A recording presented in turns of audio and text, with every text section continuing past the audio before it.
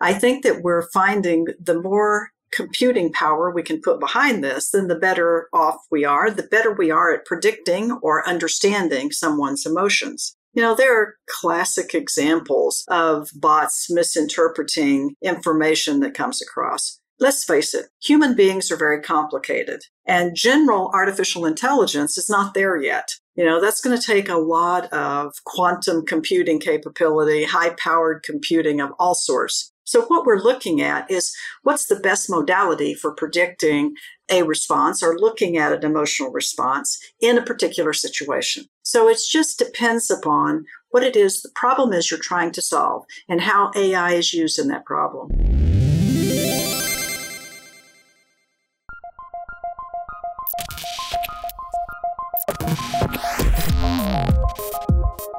Welcome to Practical AI, a weekly podcast making artificial intelligence practical, productive, and accessible to everyone. This is where conversations around AI, machine learning, and data science happen. Join us at practicalai.fm/community and follow the show on Twitter. We're at practicalaifm. Thank you to our partners at Fastly for shipping our pods super fast all around the world. Check them out at fastly.com.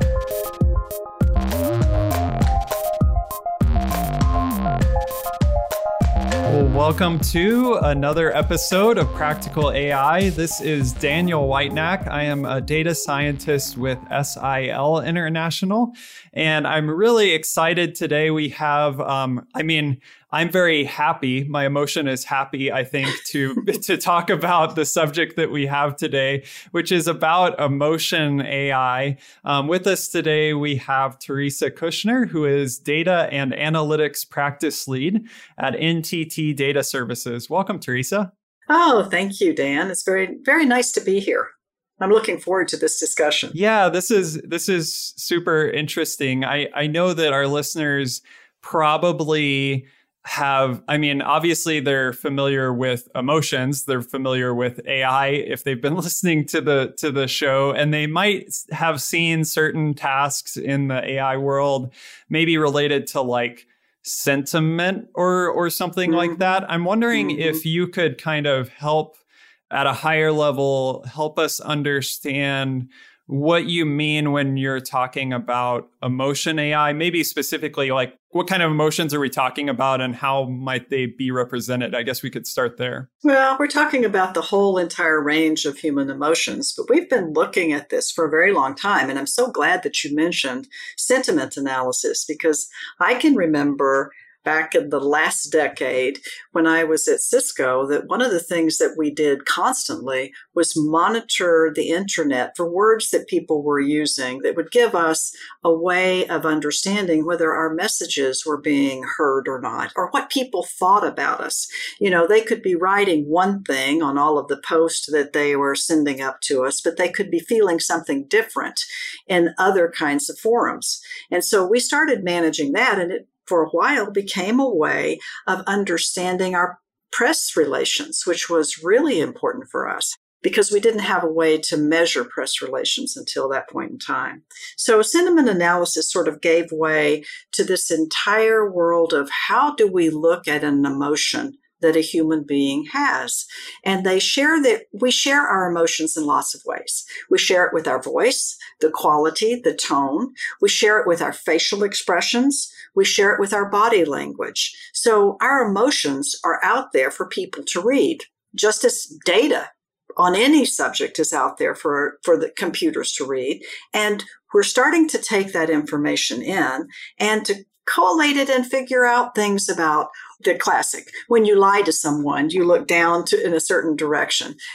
Those kinds of things you can pick up on. And as we monitor facial expressions and that data starts to be fed in, we can start to look at, using artificial intelligence, look at how we could respond. Classic example for this might be if we had a digital human who was interfacing with a customer in a kiosk at an airport, for example, and you could see that the emotion of the person interacting was confused, then the digital human could say, let me sort of explain what you might be able to do at this kiosk. So there are lots of ways that you can begin to apply this emotional AI capability. That's super interesting. I'm really intrigued by this side of things, even like digital humans in a physical environment that you're in and how people might interact with that. That's interesting in and of itself. And I think we could come back to that in a bit. Before we do, I'm wondering, one of the things that comes to my mind is just how sort of fluid and complex emotion is. And so I think you've already alluded to the fact that you kind of have multiple modalities that represent emotion, whether that be sort of something captured on video or imagery or something written down in text or something spoken, facial expression, gesture, all sorts of things. So you have this sort of range of modalities, but then you also have maybe a like confusing set of like fluid emotional, how do you navigate even just defining the various things that you're wanting to detect? First of all, it is pretty early time for this kind of emotional AI. So we don't have the answers for everything. I think that we're finding the more computing power we can put behind this, then the better off we are, the better we are at predicting or understanding someone's emotions. There are classic examples of bots misinterpreting information that comes across. Let's face it, human beings are very complicated, and general artificial intelligence is not there yet. That's going to take a lot of quantum computing capability, high-powered computing of all sorts in order to do that.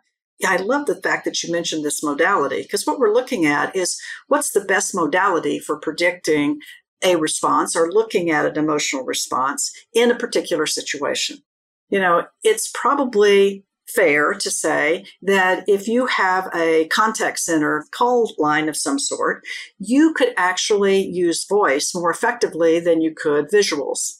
So it just depends upon what the use of, what it is, the problem is you're trying to solve, and how AI is used in that problem. In fact, the use of AI is always the issue.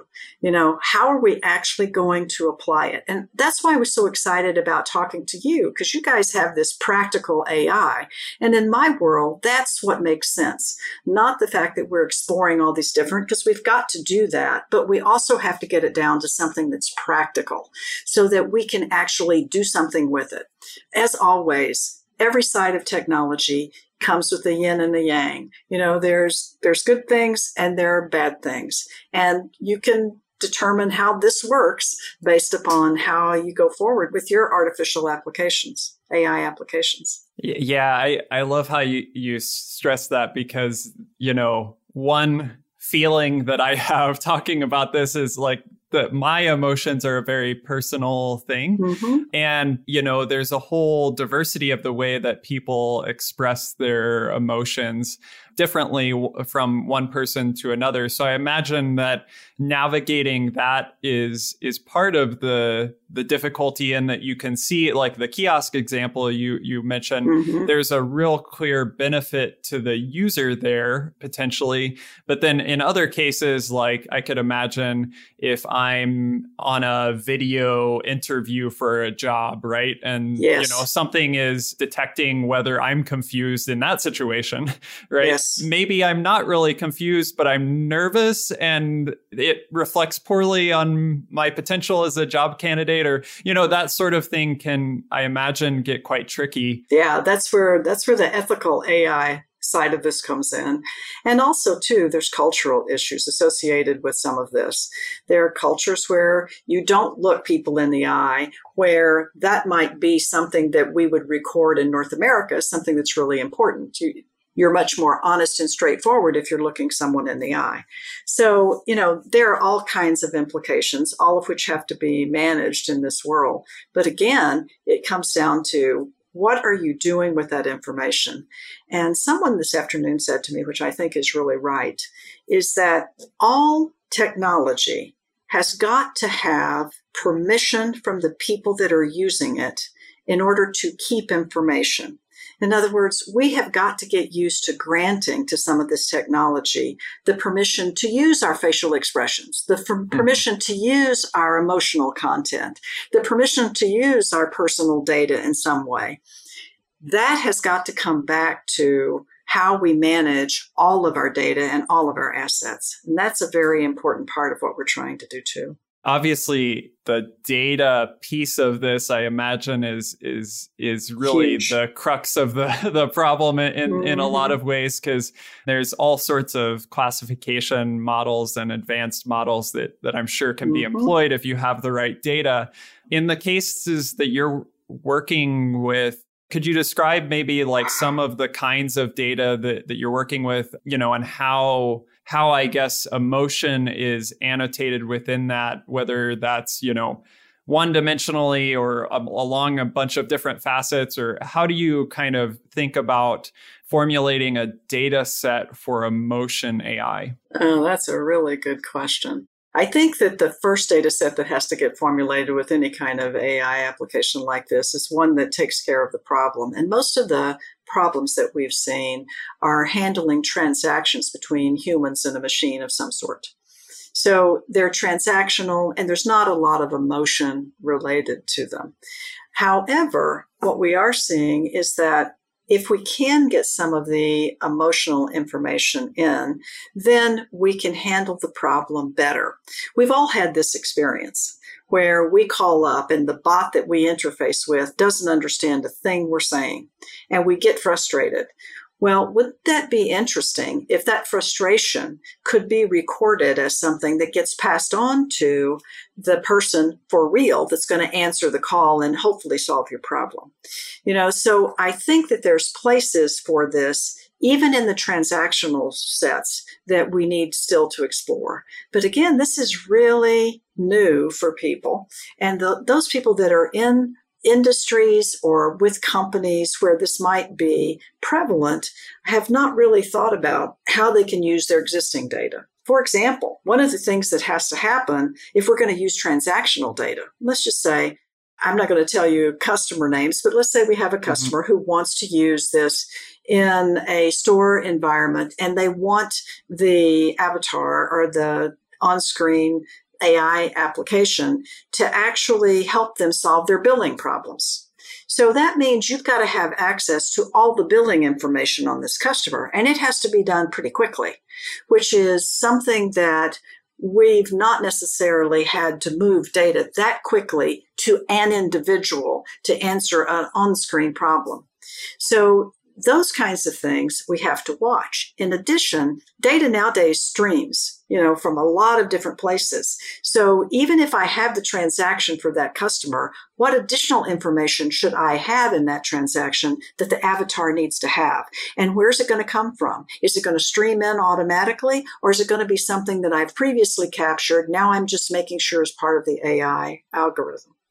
Those are a lot of data concerns about how you manage this. And that's sort of the practical side of this, where you have to get down, find out where is that data and what are we doing with it? I appreciate you bringing in those sides of things, because I think that it's one of the purposes of this show, obviously, with the name. And it's something that I find people like, they get to a project where maybe they're trying to implement something sophisticated and all of the blockers that they hit are related to moving data from one place to another, or latency, or deploying a model, and like memory concerns, or like all of these things that are sort of the practicalities of doing this sort of problem. And let's not forget the most important one, which is the quality of the data that we put in there to begin with. Yeah, and that I guess brings me to my next question, which is, on that quality of data side, and because of the kind of fluidity of feelings and emotions, have you found that working with the client very closely to understand like specific emotions that are really important to them is key to kind of nailing down the right sorts of annotations and responses? Yeah, exactly. And again, I just sort of go back to, this is one of the things I tell all clients when we start AI practices, is we really have to be very clear as to what you're going to use AI for. If you don't have that clearly in your mind, then we will go off on a wild fancies every which way, and we won't solve the problem that we're trying to solve. So from an AI perspective, any AI, whether it's an avatar or whether it's just ordinary predictive analysis, you need to know specifically what it is you're trying to accomplish.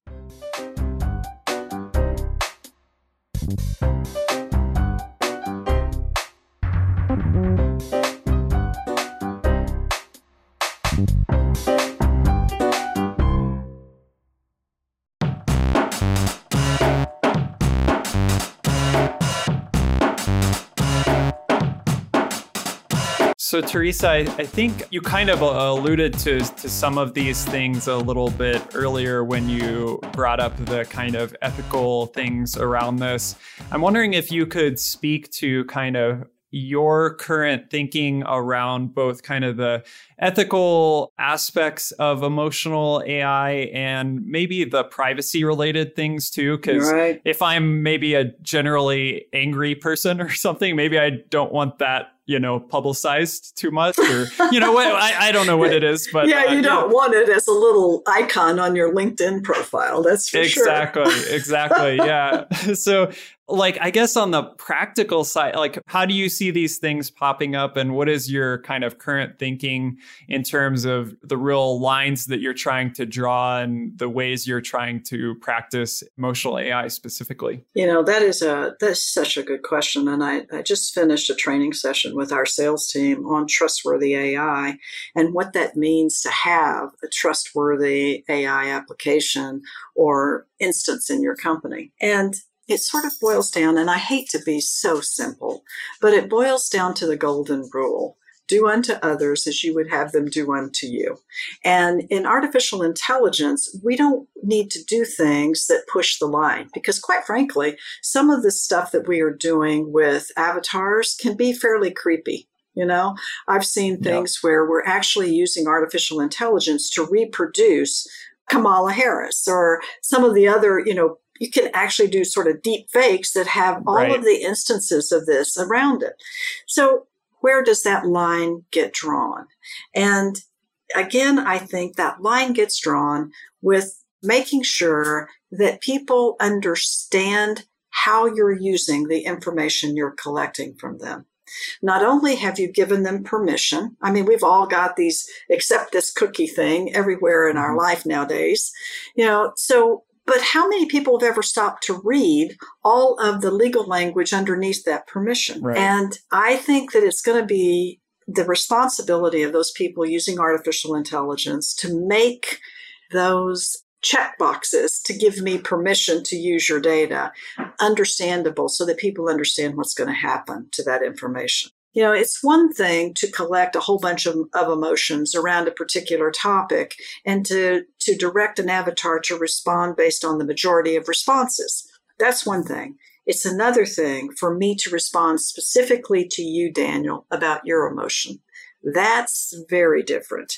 And so we kind of need to make sure that we're doing the right things for people. Yeah, I think that sort of individual aspect is probably one of the key pieces to this, because I could see, going back to the kiosk example that you're talking about, in one case, you could have something that is running kind of further out to the edge in terms of the compute. It's processing streams of information that are local to that device and providing feedback to the user.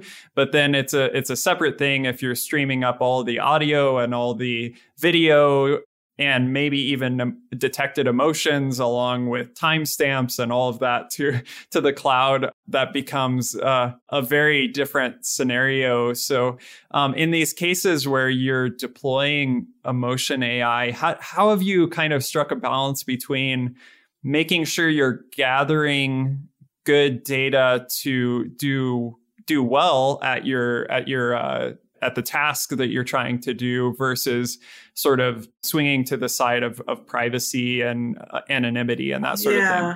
I will tell you some of the places where we've used emotional AI that I think have been most effective. And that's with we have an an application that teaches children to read.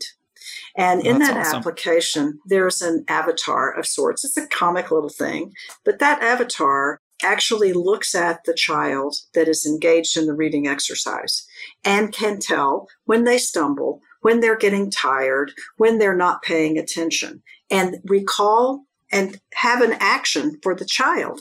So it actually says, hey, I see you're sort of lagging there. Would you like to read a story?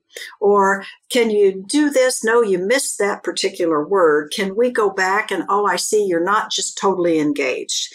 So those are the places where I think that emotional AI plays the best part, because it gives something back to the experience. And I think that's another key word. We are all very excited about digital experience and customer experience. That means it's a two-way street. We have got to actually have the customer be engaged and excited about engaging with us or with an avatar or with some sort of application. That experience has got to be something that's positive for the customer, no matter what. And quite frankly, I've read statistics that some of our avatars are better received than human beings on phone lines. Yeah, that's super interesting. I know that I've had a similar experience with chatbots, especially internationally. We've done a bunch of chatbot related things in my own work. And yeah, it's amazing what people will open up to a bot about and just like engage with a bot about in a very authentic way that is not how you would sort of maybe naturally engage with a human virtually on a web call or something like that. So yeah, that's very interesting. I'm wondering on this, so you mentioned this application with helping children learn how to read. Could you give us a little bit of backstory about kind of how that came about and how the project kind of got spun up and that sort of thing? I'd love to learn more. I believe, and I'm going to tell you, it started with our engagement with MIT. We have a very robust engagement with the MIT Media Lab. And some of the work that we were doing with our avatars out of our Denmark business unit actually engaged with MIT to do this. And myself, having worked with MIT over the last 30 years off and on, the Media Lab's always been a source of education. That's one of the things that they try for. And so when you are looking to apply technology that hasn't been applied before, it is really good to have it in something that kids can understand. Because if kids can understand it, anybody can.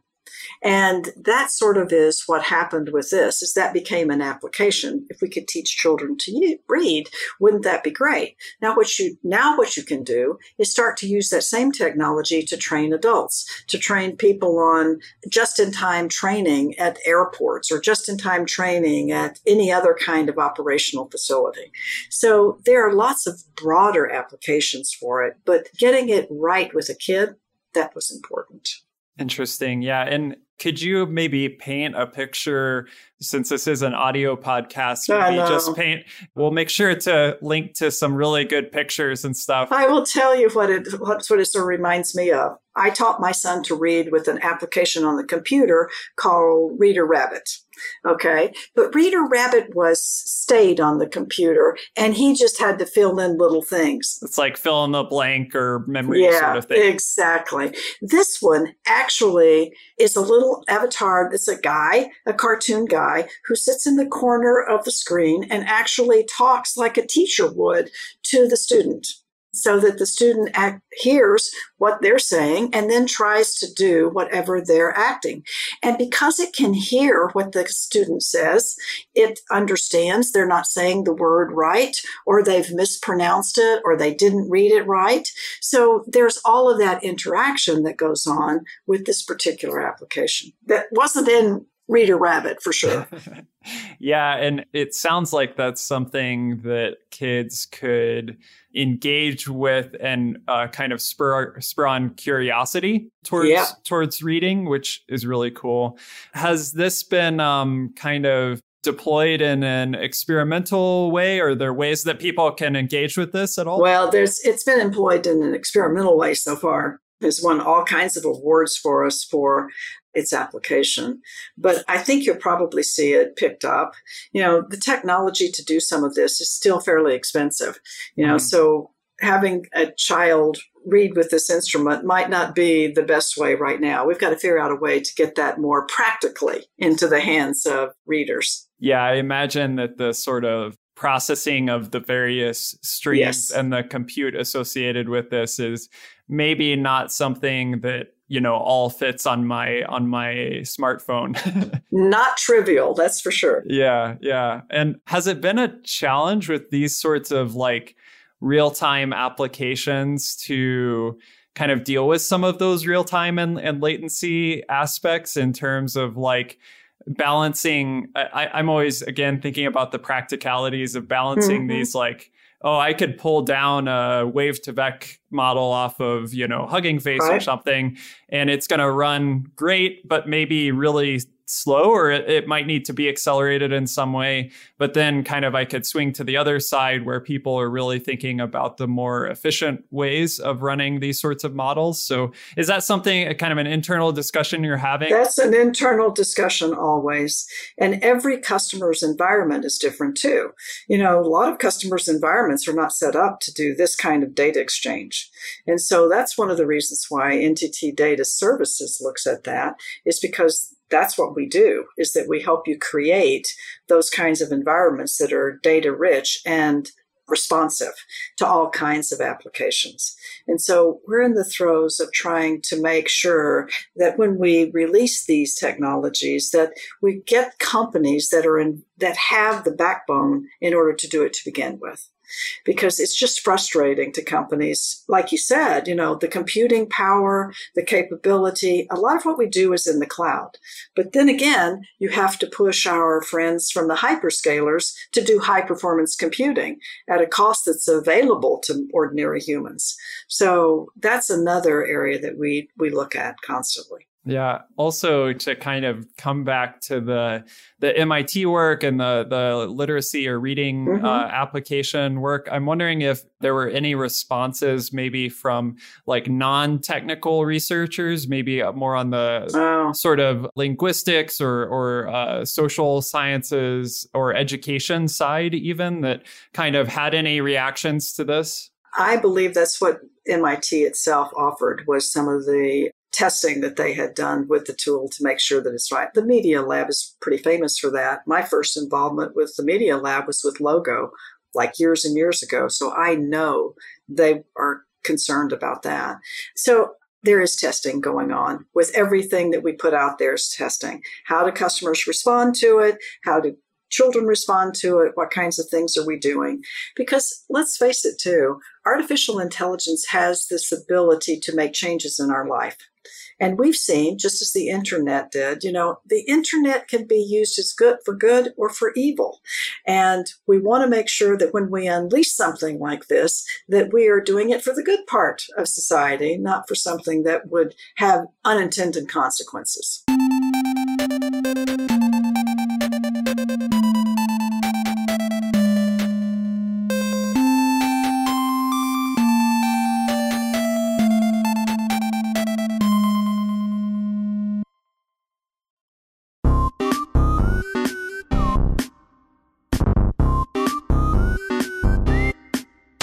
Well, Theresa, I have so many questions. It's hard for me to think of where to go. But I think the one thing that I wanted to follow up on was some of what you talked about, these sort of digital humans. I know that you even mentioned sort of the way in which you create avatars or digital representations of humans can go a whole variety of directions. I know I forget the famous study where it's the more human-like avatar looks, the more creepy it feels. The creepier it becomes, yes. Yeah, exactly. So maybe just stepping back a little bit, could you describe your current kind of, more generally, your current kind of thought process around digital humans at NTT and their place and sort of value in your work? I'll give you an example, great living example. If you were to walk into the lobby of NTT in Japan today, the person that greets you is a digital human. Interesting. On a screen or a kiosk or something? It's a kiosk. It's a kiosk. It's a fairly large kiosk. And you can ask her anything. I have an appointment with such and such. Where is that? How do and she handles everything. That's one of the very first uses. The avatar was originally created for Kia Motors, who wanted to be able to explain their electric cars to the general public. And I love this story because when we first deployed the avatar, we deployed her in an airport where people could just come up and talk about Kia and what we were doing with the car, with the specific car. And then what they did is that they moved her to the showroom. Now, one of the things that we would love to be able to do, and we're looking at doing this, I'm not sure with Kia at the moment, but with other manufacturers, is that because we know that you interface with us at the airport, when you come to the showroom, we should be able to make that connection. Okay? So the dream, the ultimate further down the line kind of dream, is that we take an avatar from an airport, collect information about people there. When that moves to the showroom, we're able to say, "Hi, Daniel, I remember you when we talked at the Narita airport 6 months ago," and then you can have that particular conversation go forward. And let's say you purchase a car. We would love to have the avatar now sit in the car and become your direction giver, your Alexa, so to speak, for that particular car. So that's kind of, if you can imagine what we can do with a digital human, that would be the ultimate. Yeah, it's almost like it sounds like there's this sort of, like there is an avatar, which is kind of a representation, but then there's almost like I don't know how to describe it, like a forking of that avatar, or like right. A bunch of sort of parallel universes for that avatar that are created where it responds in a unique way or has a unique sort of relationship with individual people. That's kind of how, I don't know if that's a good representation. Every company out there right now is trying to do what is their customer mapping, the roadmap for how a customer experiences their product. Personalized and dynamic. Exactly. Yeah. And so with the avatar, you can identify the points that are most important to collect and have conversations. And that creates for you an entirely different customer experience than you would have otherwise. Yeah, I guess in certain ways, like if I went up to a booth at the airport that was, Kia related, I could sign up for something and maybe they would put me in some type of system, and then they know me when I come to the dealership. Mm-hmm. I'm sure there's like privacy concerns and other things you have to navigate, and making sure people, understand what's going on. But I think also there's this, like the personalized and dynamic side of things, people also, I think, probably like in the sense that they don't have to re-explain a lot of things when they get certain places. Exactly. If all we did was take away the requirement to tell your phone number and your account number to 3 people before you get an action, that would be worth it. Yeah.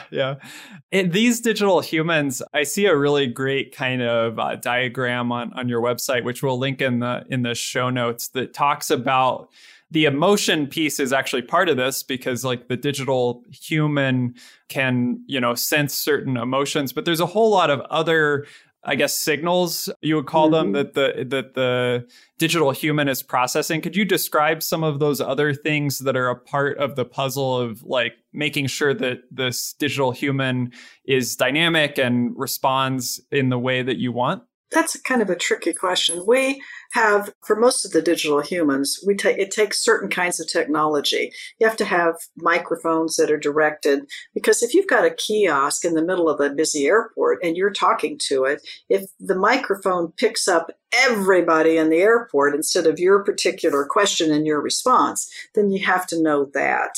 And also, you have to make sure that the person is standing in a particular place that they can get the answers back and forth. So this actually becomes a one-to-one. Mm-hmm. And that's fairly interesting and difficult to manage. We have to make sure that happens on a one-to-one basis. Haven't learned yet how to handle a crowd of people. That's probably something that we should sell to politicians, for example. But so the technology to do that sort of zeroes in on the individual. Is there anything else specifically that you were looking for in that question? Well, I'm wondering, maybe based on that, it is interesting that you're thinking of this sort of one-to-one interaction. Yeah. And I wonder, this may be more of like an aspirational question, I guess, but I could see how, if certain people walk up to a kiosk and see a certain type of person of a certain age, of a certain gender or height or whatever it might be. In some cultures, for example, maybe it wouldn't be appropriate for a man of this age to address Exactly. Yeah. So in the sort of long run with this, how dynamic even do you expect the kind of avatar itself to be in relation to kind of the one-to-one interactions? That's a great question. In fact, that was one of the very first questions that one of our customers asked after we had finished the demo. It was the fact we sort of hooked them when they asked that question. It's because those avatars are very easily changed. Okay. Mm-hmm. Now what we have to do is get the artificial intelligence behind it to be able to say, okay, I need to look like that person. In other words, I need to mimic whoever is in front of me in some way. The technology isn't quite there yet, but our team in Denmark is working on it. Yeah, very, very interesting. And I think the reading example is really interesting because I was just at ACL couple weeks ago in Dublin, and they were talking. I sat in a lot of talks about indigenous languages and language learning, which is my own passion and my own organization's passion and work, and just the importance that they put on sort of language learning. But also there was an emphasis on certain language communities wanted not just an application on their phone, but they wanted a sort of kiosk or physical thing in for example, one indigenous community talked about they have a language center and they go there to do language related things. And they didn't want technology on everybody's phone. They wanted something physically kind of present in that center to build community and for them to experience their language and learn their language. And so what do you think, I guess the question is, how do you think in the future we'll kind of think about embedding these digital humans in the physical world? So one thing would be kind of... So they become a robot almost. Well, maybe not a physical with physical arms and such, but where would I choose you were talking about having one, maybe in a car, but also at the airport. And the sort of scale of that at the airport, I could have a really big screen and it could be sort of human size. In the car, maybe it's a little screen and it's a little bitty, and that I imagine changes the dynamic. So how are your clients or how are you kind of thinking about what are the locations and formats where we would want to embed this sort of digital human? Wow, that's such a good question. Yeah, that is such a good question. And every time we engage with the customer, those kinds of questions come up. But again, I think one of the things that we are doing is spending a lot of time testing these. Mm-hmm. Does that work? In other words, does it work that size? Is the size the right angle? Are all of the buttons in the right place that you might want to interact with? There's a lot of customer and design capability that goes into what we do as well. Yeah. That's a great question, though, because that is something that we have to consider. How do you look at that little person on the screen in your car versus the person that was almost full size at the airport? Right. Yeah. And I guess people are used to viewing at least heads on screens now. Yes, they are. With the pandemic and all of those sorts of things. We do have a couple of robots we've been working on with MIT that are good at collecting information. I mean, Jibo was one of the ones that we actually worked with MIT on, which they were deploying into children's wards at hospitals. And one of the things that we found is that children love to interact with these robots. And because they do, they tell them things that the doctors don't always know.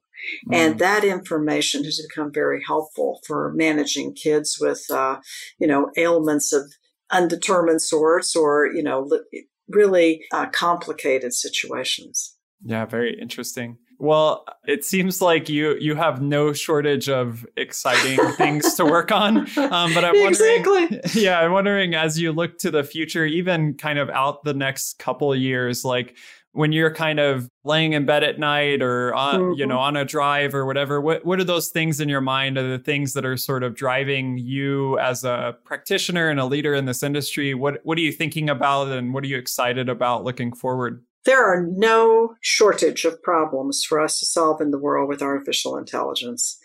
There are issues associated with climate. There are issues associated with security. There are all kinds of things that we can go after with AI.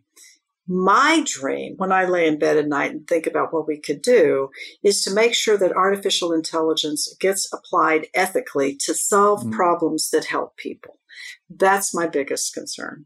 And so we're trying our darndest to do exactly that. Yeah, well, I'm very happy to hear that emphasis. I know it's something that's on a lot of people's minds right now. So really excited to hear that you're thinking in that direction as well.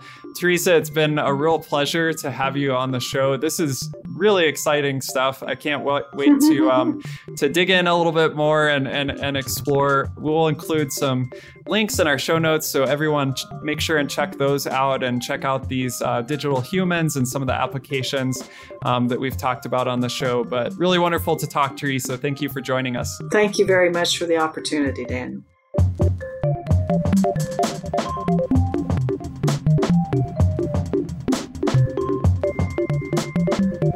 All right, that is Practical AI for this week. If this is your first time listening, subscribe now at practicalai.fm or just search for Practical AI in your favorite podcast app. We're in there. And if you're a longtime listener, please do share the show with your friends. It is the best way you can help Practical AI succeed. Thanks again to Fastly for shipping our shows super fast all around the world, to Breakmaster Cylinder for the beats, and to you for listening. We appreciate you. That's all for this week. We'll talk to you again next time.